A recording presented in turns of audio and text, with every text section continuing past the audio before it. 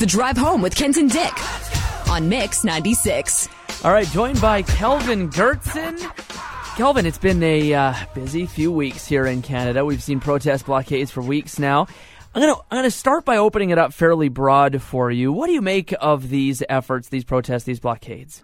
You know what? We have in Canada the ability to peacefully protest, and so, we as a government have always supported that right, but we also have to be mindful of the rights of others. And so particularly when we've been talking about the border blockade at Emerson, truck drivers trying to get through to do the work that they do, tremendous amount of economic activity going between us and the United States.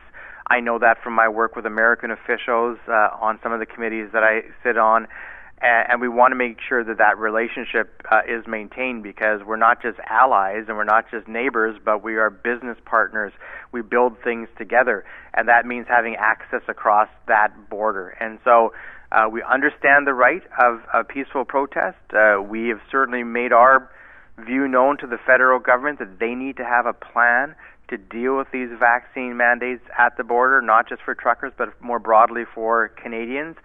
They should be working with the Biden administration to sort this out. We've released our plan to end vaccine mandates. We think the federal government needs to engage in that discussion. But the border has to open, because we need to ensure that there is trade that happens.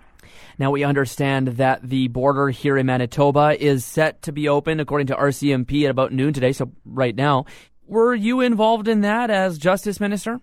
Yeah, as Minister of Justice, we don't have operational authority. The operational authority, whether it was the blockade at the border or in Winnipeg, that rests with the RCMP or the Winnipeg Police Service, respectively.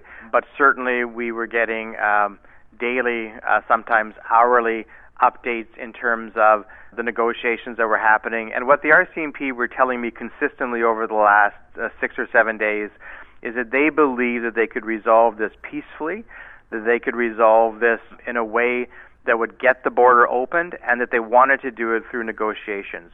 They understood, and we understood, that they have the full authority of arrest. They didn't need any additional powers. They could exercise that authority if they chose to.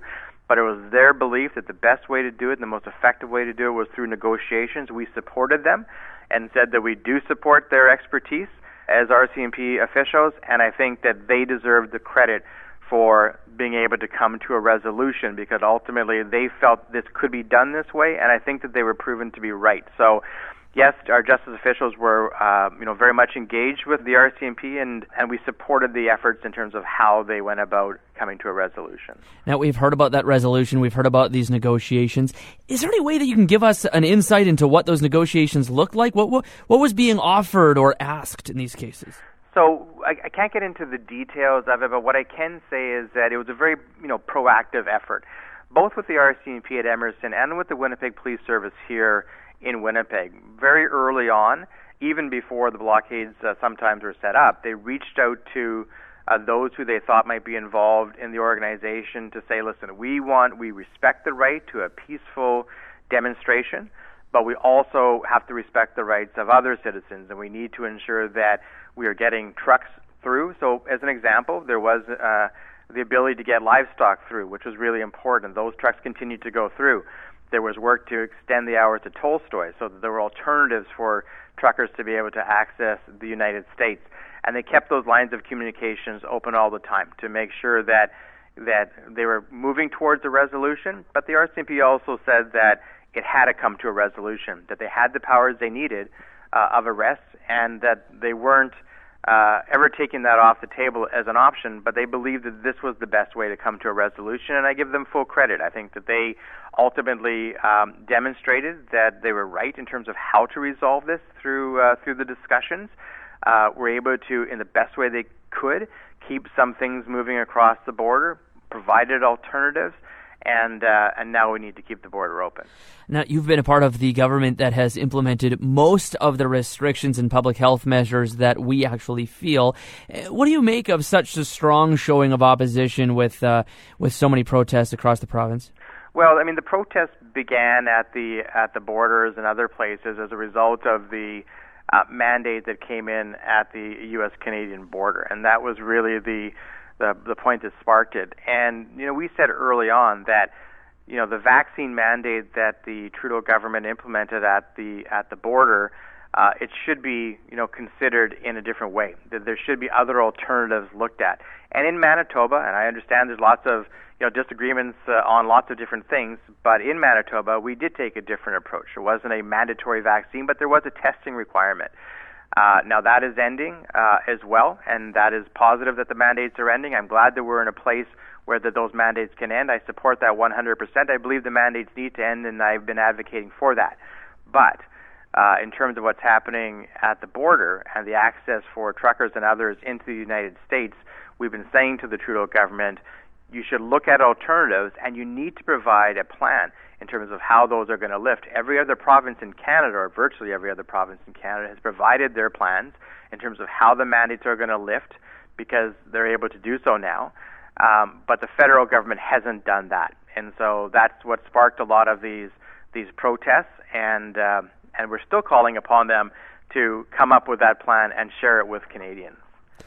Now, I know that this has probably been asked to you about 1,000 times by now, but did these protests and blockades have an effect on how the province reopens things? It did seem like plans were rushed ahead a little bit quicker than they were expected to be. So Public Health announced, I believe it was on February 2nd, that they believed that we would have no restrictions by spring, which would be March 20th. The blockades that happened in Winnipeg and Emerson then came about after that. And then Public Health announced that we would have no restrictions by March 15th. And so it seemed like their timeline that they announced on March 2nd is one that they lived up to. I was very strongly supportive of that, very much advocating that we could move to no mandates and that we should move to no mandates. But Public Health provided a time frame on February 2nd, and they adhered to it. Okay. Let's talk Emergency Act. An unprecedented move. Your thoughts? It is unprecedented, and I also think it's unnecessary. So when you look at the Emergency Act, it has wide and broad sweeping powers, and powers that in Manitoba are proven not to have been necessary when it comes to dealing with the blockades. So at the border, there was a negotiated settlement as a result of 6 days of discussions with the RCMP, and the RCMP were very clear that they had the powers of arrest and the ability to do other things. They had both the powers and the resources. So the Emergency Act that Mr. Trudeau is invoking wasn't necessary. And it wasn't just Manitoba saying that.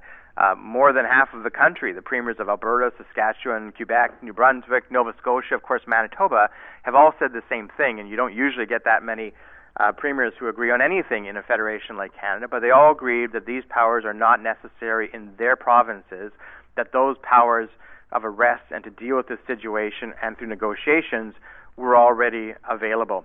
So I think it's an overreach. Our government has asked the Trudeau government to not go down this route in Manitoba because we don't need it.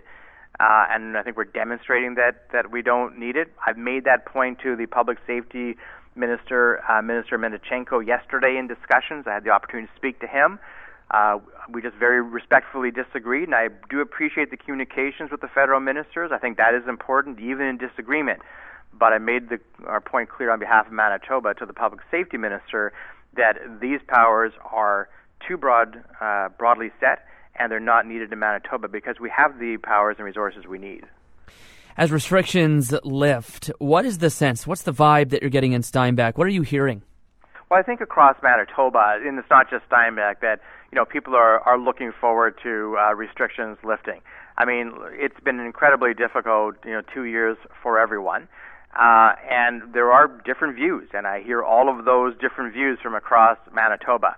But I do think, and I believe, and I've strongly supported within our government that there is a time when you need to move forward in different ways. And this is the time, and I've continued to support that, and I will continue to support that the mandates need to lift. They will be lifting. And I recognize, and I hear from others and from folks who don't all agree with that. And that's okay in a democratic society. But I strongly believe that it's time that this happens. All right. Thank you so much, Kelvin.